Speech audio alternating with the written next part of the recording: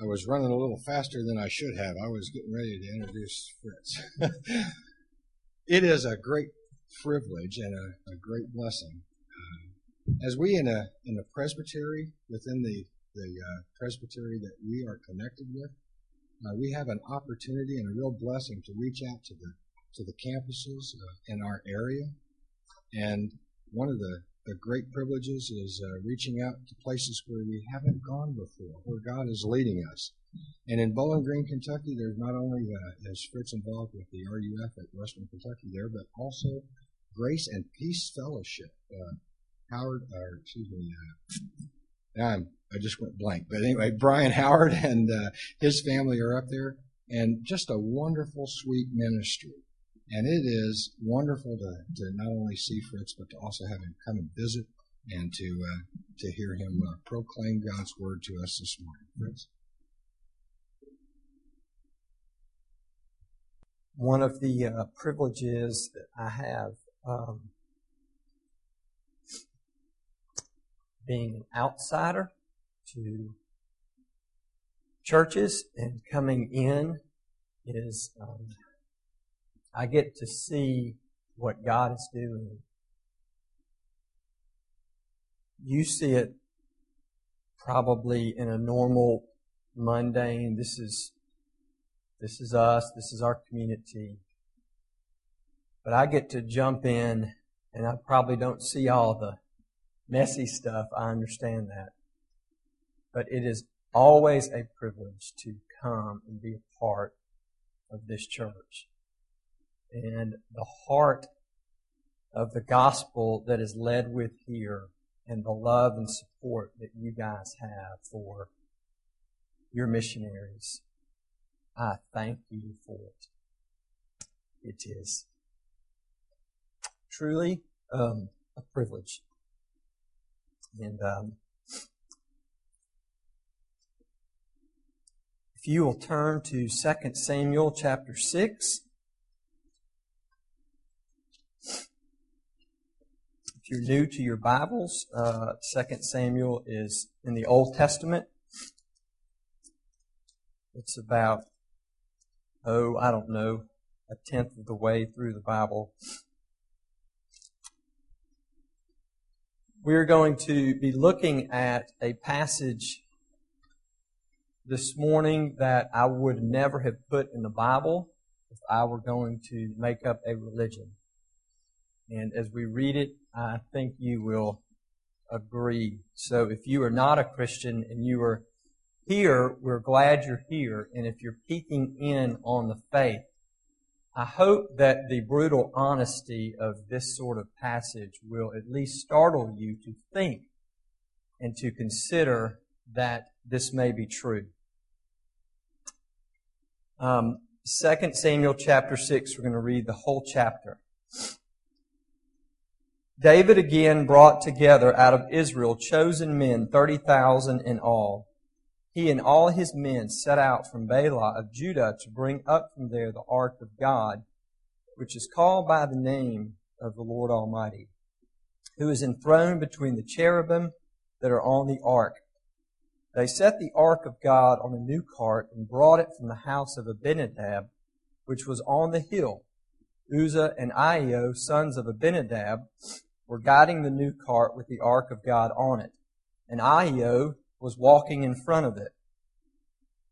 Aren't you glad for the name that you have? David and the whole house of Israel were celebrating with all their might before the Lord. You can imagine this. This is like 30,000 people. This is the Music City Marathon. That number of people. This is a festival downtown Clarksville with songs and with harps, lyres, tambourines, sistrums, and cymbals. When they came to the threshing floor of Nacon, Uzzah reached out and took hold of the ark of God because the oxen stumbled. The Lord's anger burned against Uzzah because of his irreverent act. Therefore God struck him down and he died there beside the ark of God. Then David was angry because the Lord's wrath had broken out against Uzzah. And to this day that place is called Perez Uzzah. which means outbreak against Uzzah. David was afraid of the Lord that day and said, "How can the ark of the Lord ever come to me?" He was not willing to take the ark of the Lord to be with him in the city of David. Instead, he took it aside to the house of Obed-Edom the Gittite. The ark of the Lord remained in the house of Obed-Edom the Gittite for 3 months, and the Lord blessed him and his entire household. Now King David was told, "The Lord has blessed the household of Obed-Edom and everything he has because of the ark of God." So David went down and brought up the ark of God from the house of Obed-Edom to the city of David with rejoicing. When those who were carrying the ark of the Lord had taken 6 steps, he sacrificed a bull and a fattened calf. David, wearing a linen ephod, danced before the Lord with all his might, while he and the entire house of Israel brought up the ark of the Lord with shouts and the sound of trumpets. As the ark of the Lord was entering the city of David, Michal, daughter of Saul, watched from a window. And when she saw King David leaping and dancing before the Lord, she despised him in her heart. They brought the ark of the Lord and set it in its place inside the tent that David had pitched for it. And David sacrificed burnt offerings and fellowship offerings before the Lord. After he had finished sacrificing the burnt offerings and fellowship offerings, he blessed the people in the name of the Lord Almighty. Then he gave a loaf of bread, a cake of dates, and a cake of raisins to each person in the whole crowd of Israelites, both men and women, and all the people went to their homes.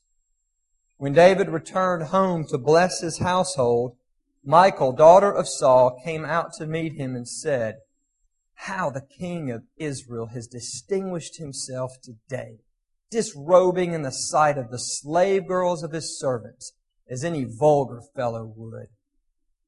David said to Michal, "It was before the Lord who chose me rather than your father or anyone from his house when he appointed me ruler over the Lord's people Israel.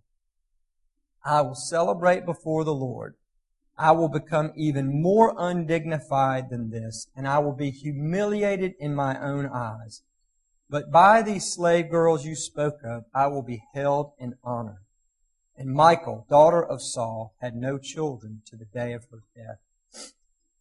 Roger, as I pray, could I ask you to go get me a cup of water, please? I finished mine and I'm having trouble. Thank you. Let's pray. Our Father, we thank you for the glorious privilege of having our sanity restored. Thank you for calling us to a day of rest, a day of remembrance, a day of worship, a day that we need, oh God, in our hearts and souls. Thank you for your word. Thank you for the gospel. We pray that the gospel would seep out of the word this morning and into our hearts and minds and souls. And we pray this for Jesus' sake. Amen.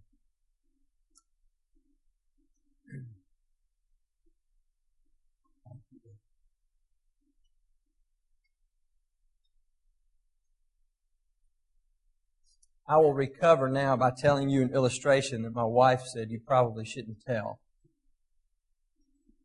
I'll just allude to it. But if you're not a parent, you may remember this as a child with scarred memories. But if you are a parent, there has come a time in your life when your children have opened the door and you're either getting dressed or changing clothes or something, and they see basically all your glory. And that happens in our house pretty regularly now because we're in a rental house. You can pray that we would find a house.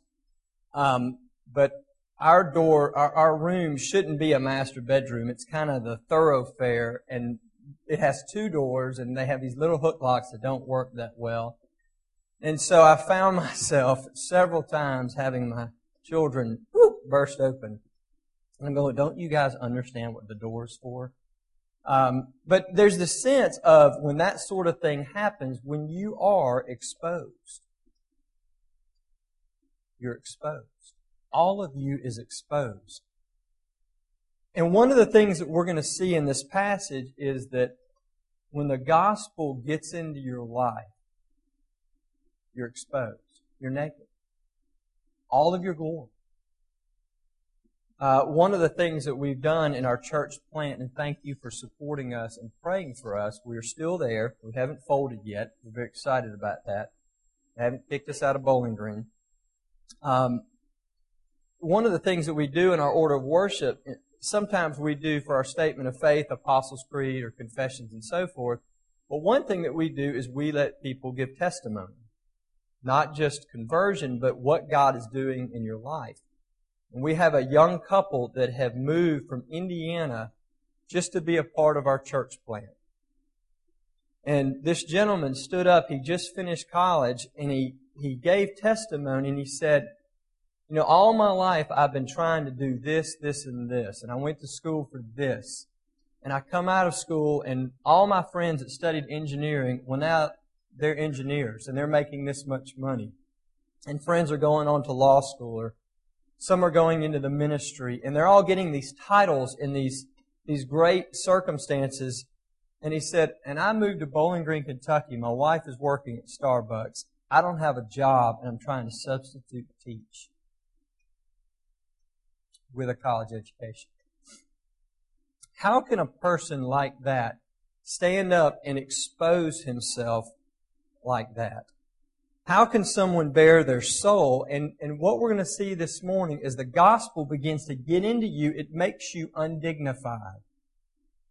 It allows you the freedom from worry. It allows you the freedom from the junior high feeling of what do other people think about me. Remember your first pimple, right? And let me just begin by asking a couple questions to get at this. Why are you such a private person? Why are you trying so hard to hide your baggage? Why don't you get counsel about that?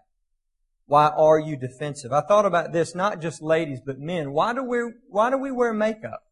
What does makeup do? It hides our deficiencies. It hides the things that we don't want to bear.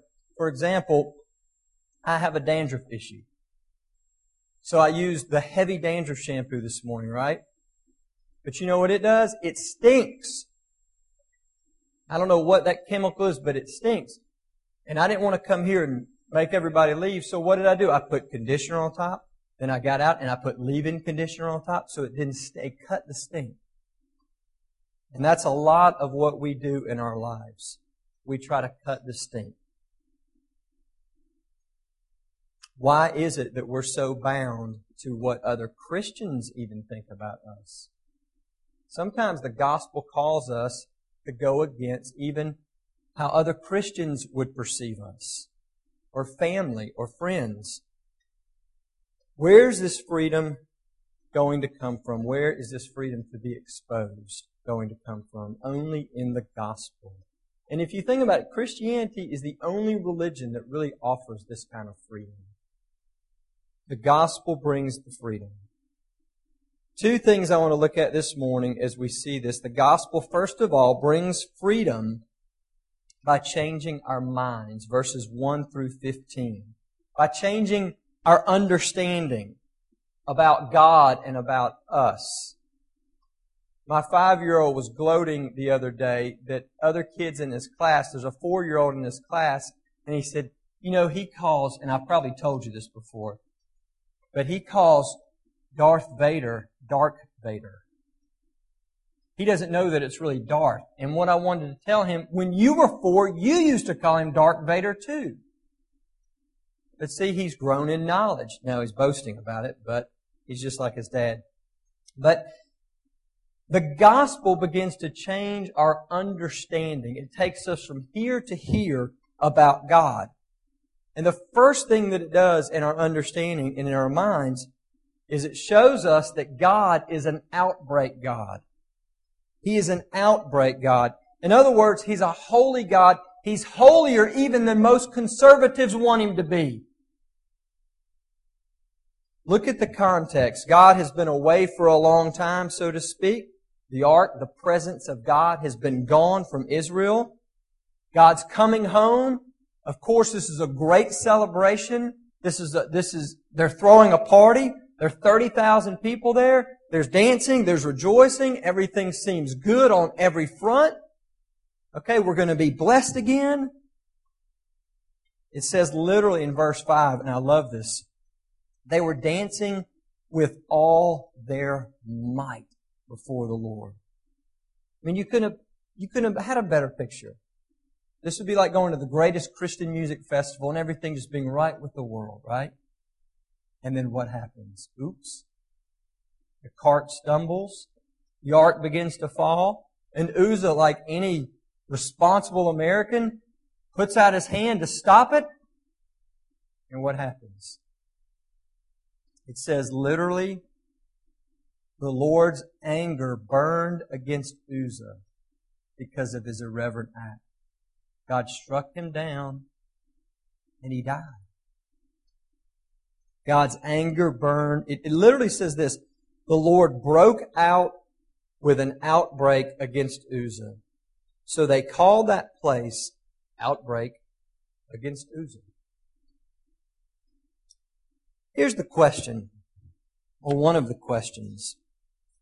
What would you do if you were Uzzah? Wouldn't you have tried to stop the ark?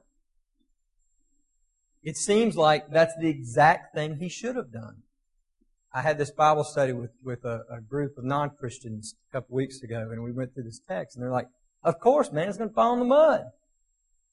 Of course you stop the ark, right? You can see why in verse 8, David is angry. Again, if I were not a Christian and I were looking at Christianity, this would actually draw me toward it. Because if I were going to write a religious book, I would not show that, like, the biggest guy in the Old Testament got angry at God. Pretty realistic, isn't it? David is angry.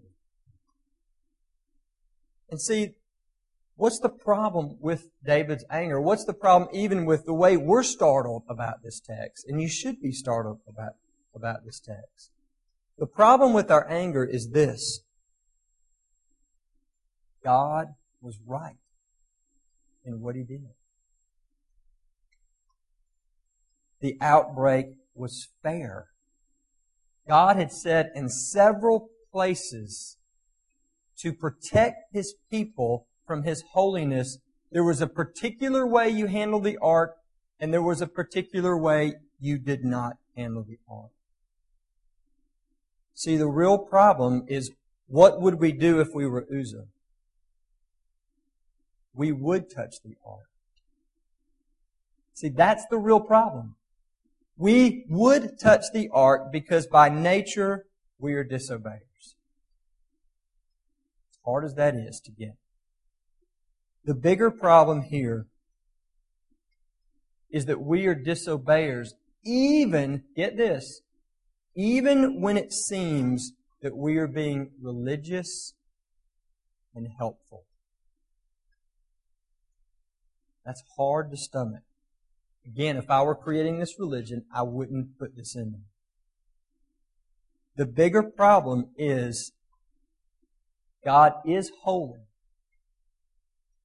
We are not, and we deserve an outbreak. And sometimes we see in Scripture that God pulls back the veil to show us what we actually deserve. That even conservatives don't want this kind of God. Because you know what this would mean? That even the conservatives would get an outbreak.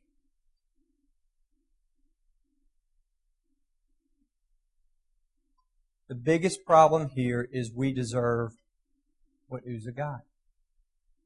You see this scar? My Harry Potter scar? I don't like it. I try to cover it up. I use vitamin E oil. but I deserved it. How many times have I been taught how to shoot a gun? How many stories have I been told about what a scope can do?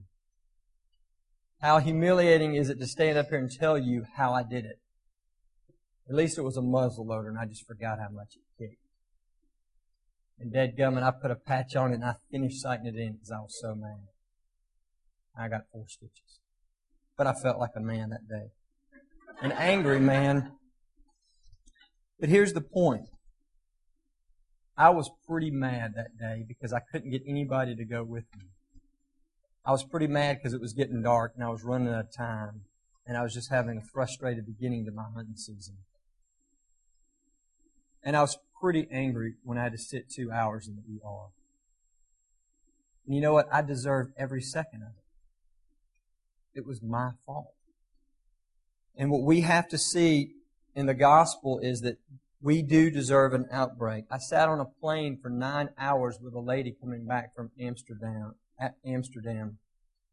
She was going to her 10th Janet Jackson concert. She was very tall and wide.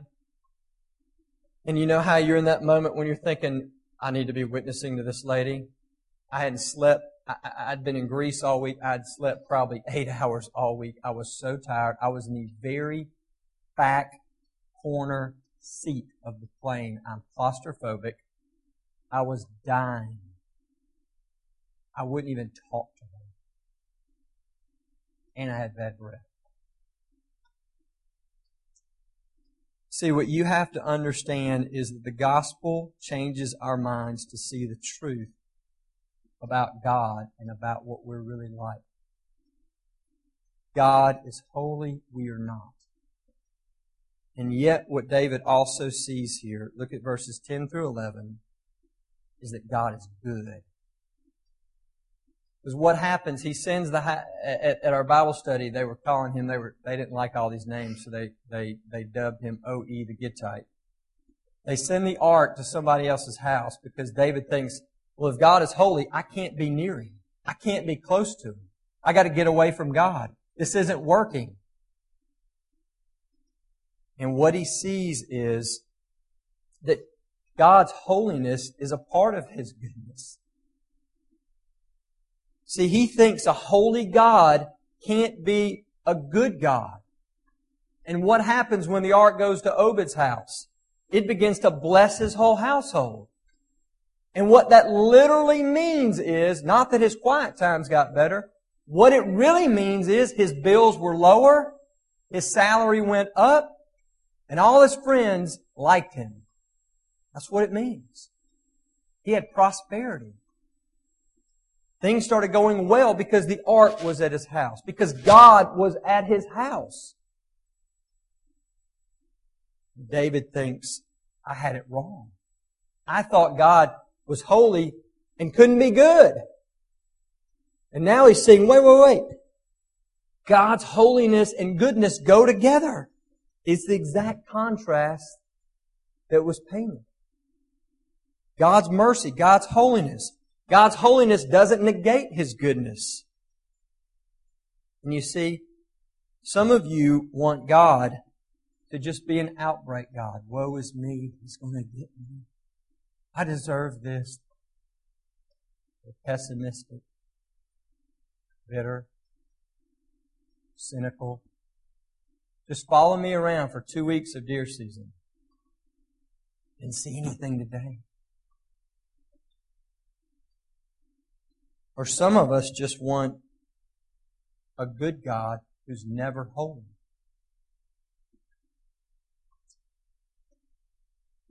God's goodness and God's holiness.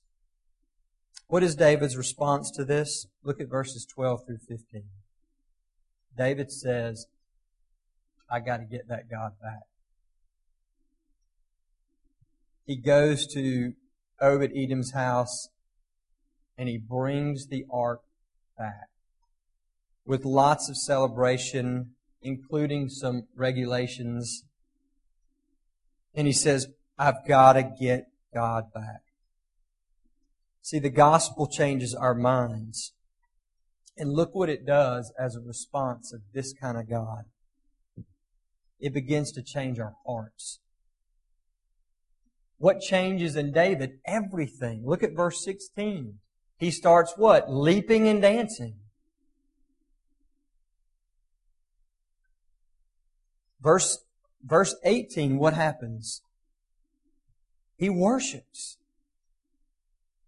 Verse 19, what does he do? He gives away these raisin cake things. I don't know what they were. But he starts giving them away. And he's not just giving them in a chauvinist, just the guys get them. He gives them to the women. He just wants to give things away.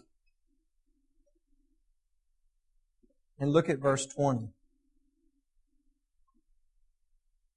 He dances in front of not just the slave girls, but get this. These servants were servants of the servants.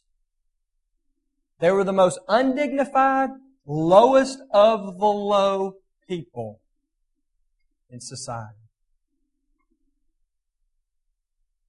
I saw a guy riding a purple Roadmaster bike this morning. And I thought, I'd never ride a purple Roadmaster bicycle.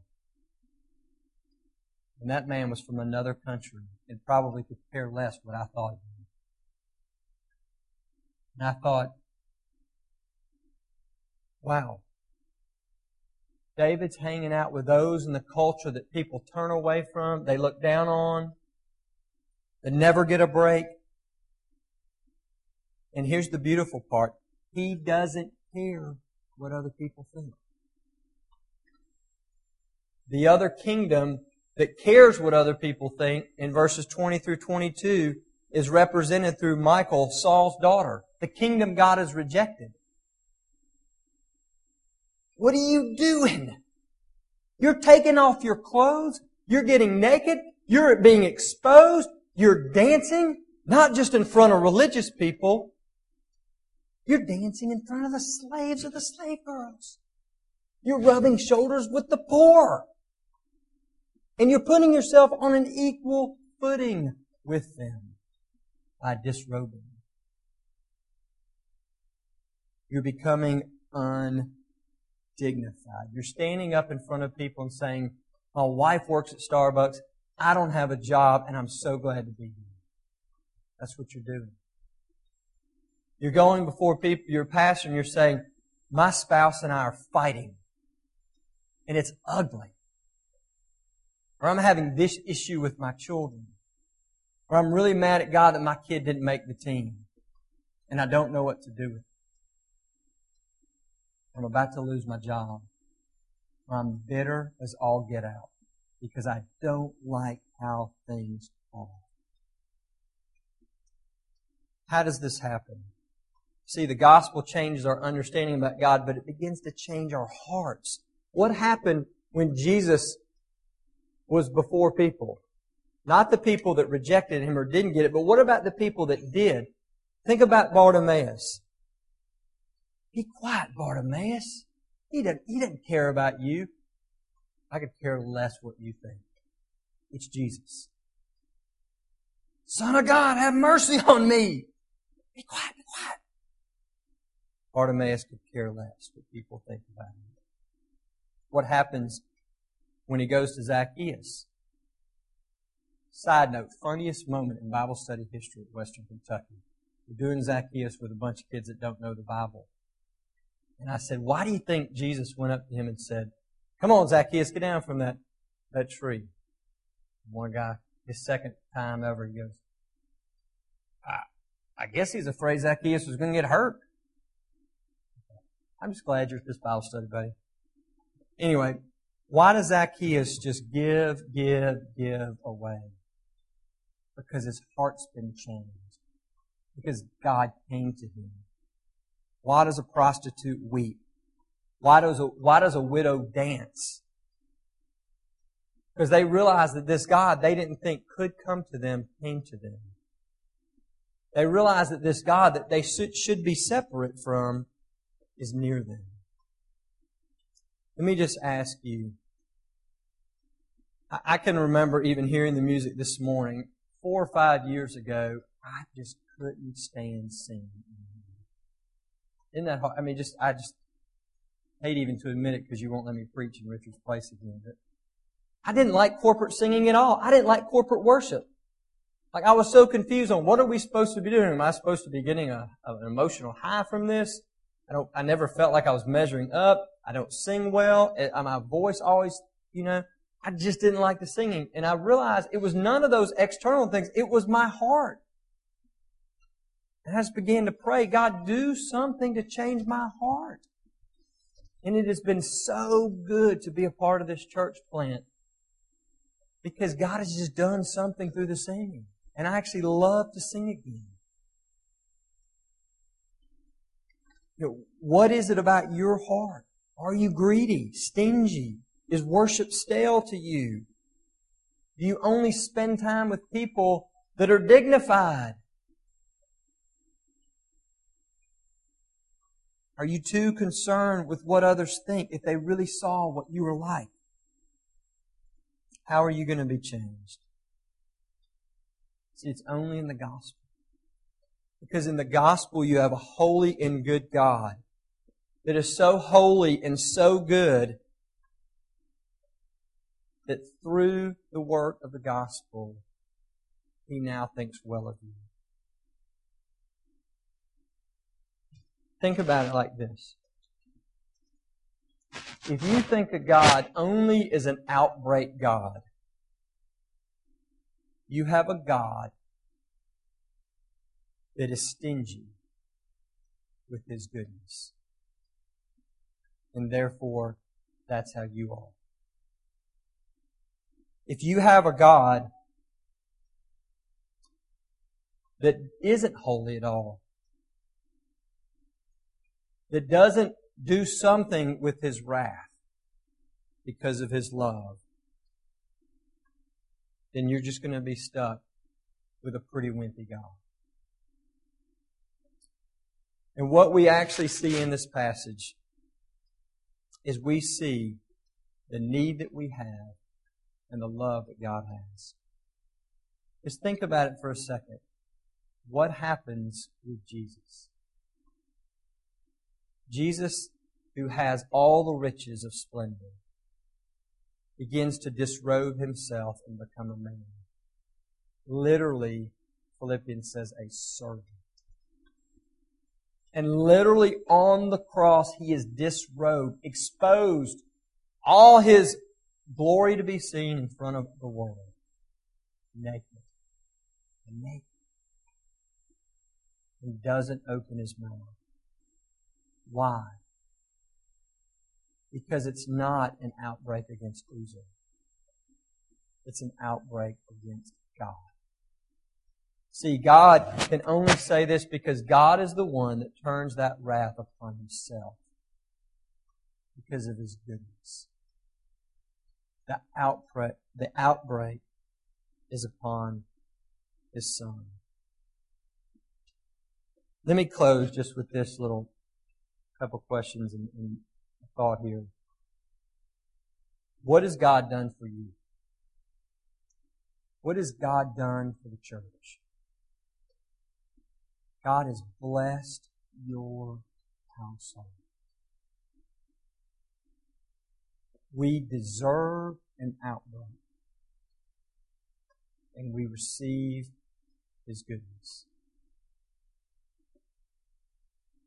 Jesus means nothing to you unless you see this. Why do we call, I was telling my son, we were talking about pimples on the way over. And I said, yeah, when I was growing up, I had pimples. And when I was growing up, I listened to INXS. And we call growing up like between 8 and 16? Are you growing up in this gospel? Or did you get it and now you got all your defenses up? Jesus means nothing to you if you don't see this.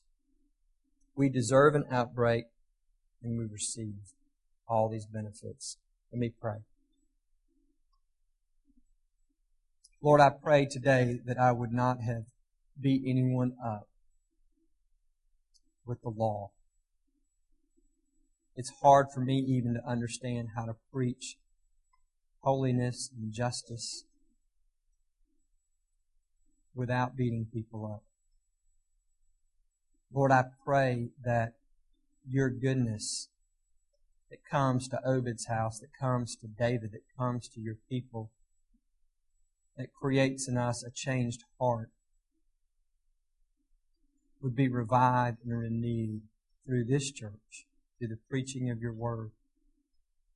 Lord, that it would make us a beautiful people, that as we work and play and live with spouses and children and co-workers and neighbors, that it would make us such a humble, thankful, celebrating, undignified people. It would seep out of us, that it couldn't stop, no matter what the daughter of Saul says. We pray this in Jesus' name. Amen.